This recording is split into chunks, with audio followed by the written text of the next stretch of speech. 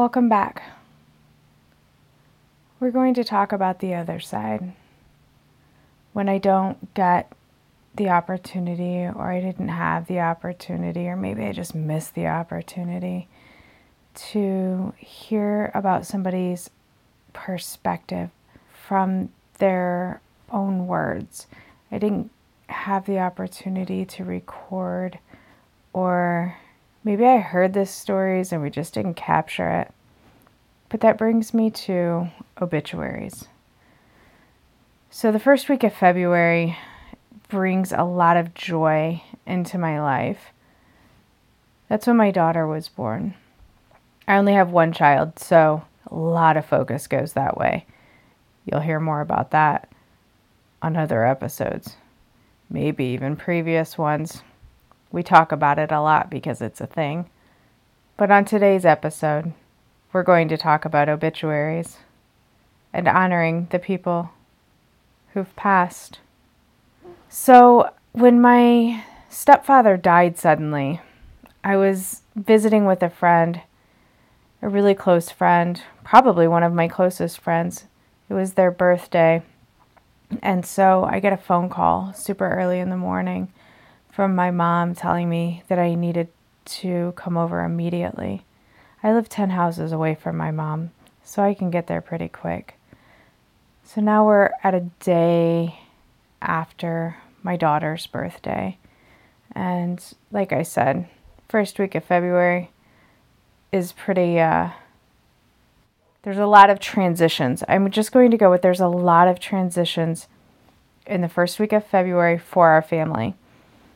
So transitions are always good, even though they may not be expected or planned.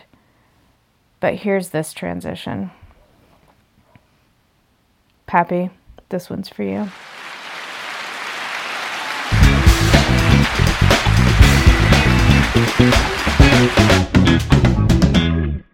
So this is something positive in this crazy world. And every day, that was him.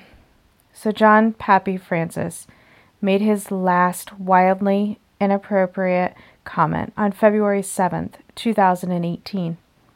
He was born May 3rd, 1960, to Phyllis Lancaster and Dave Francis. The happiest day of our life, Phyllis would always say. And I mean always. Mr. Francis's employment history was fun-filled, wild, and as erratic as his personality and his dancing. He was a bartender, a gigolo, a fish cleaner, and a housemaid only for Camille. But for the last 16 years, he loved nothing more than working alongside his biggest fan, his dad, and building the landscape empire that is Noblesville Lawn Care. He had two basic philosophies, regarding work anyway. It pays for the racing, and why would you want to work all year long? He mastered both. Although he lived a less than average lifespan, Mr. Francis and Miss Francis, she finally took his name after 20 years, did not live an average life. He traveled with his wife when and where he wanted, told wildly inappropriate jokes and stories every chance he had. Just ask any of his grandchildren.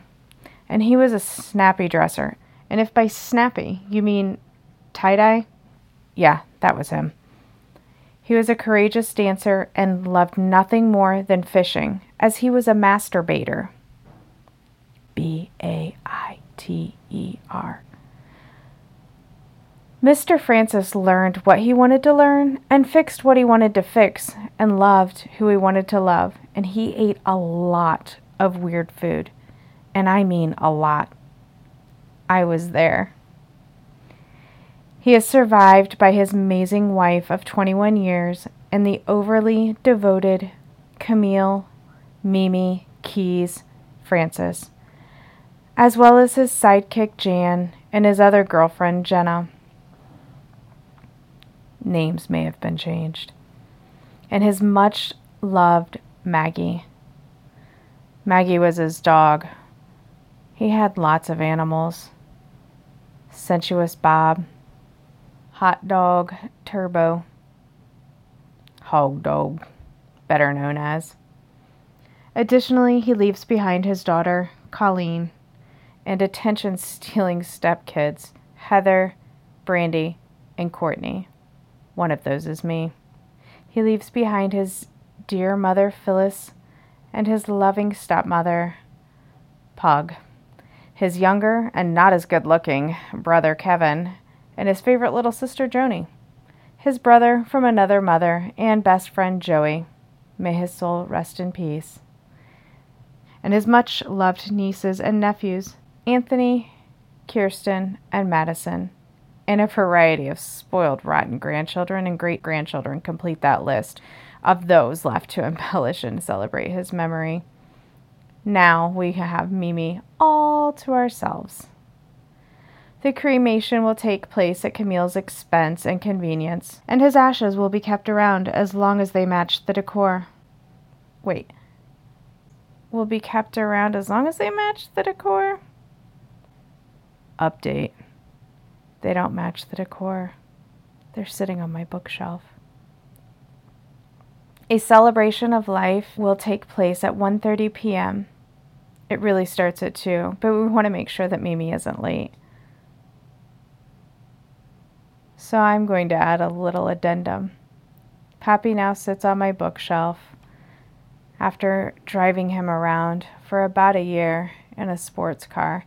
He loved cars and he loved to travel. So I figured, why not? If you're looking over me, I might as well carry your ashes with me. Though now that I say it out loud, it seems really weird. But I didn't know what to do with them. Set them on a mantle? That seems equally as odd. So now, he got to go on a few road trips. He loves to take car rides to absolutely anywhere. And I'll still take him on occasion, because I don't know what else to do with him. But for today, he sits on my bookshelf. How do you honor the people that you love that have passed on? What do you do with their ashes? Do you go spread them around?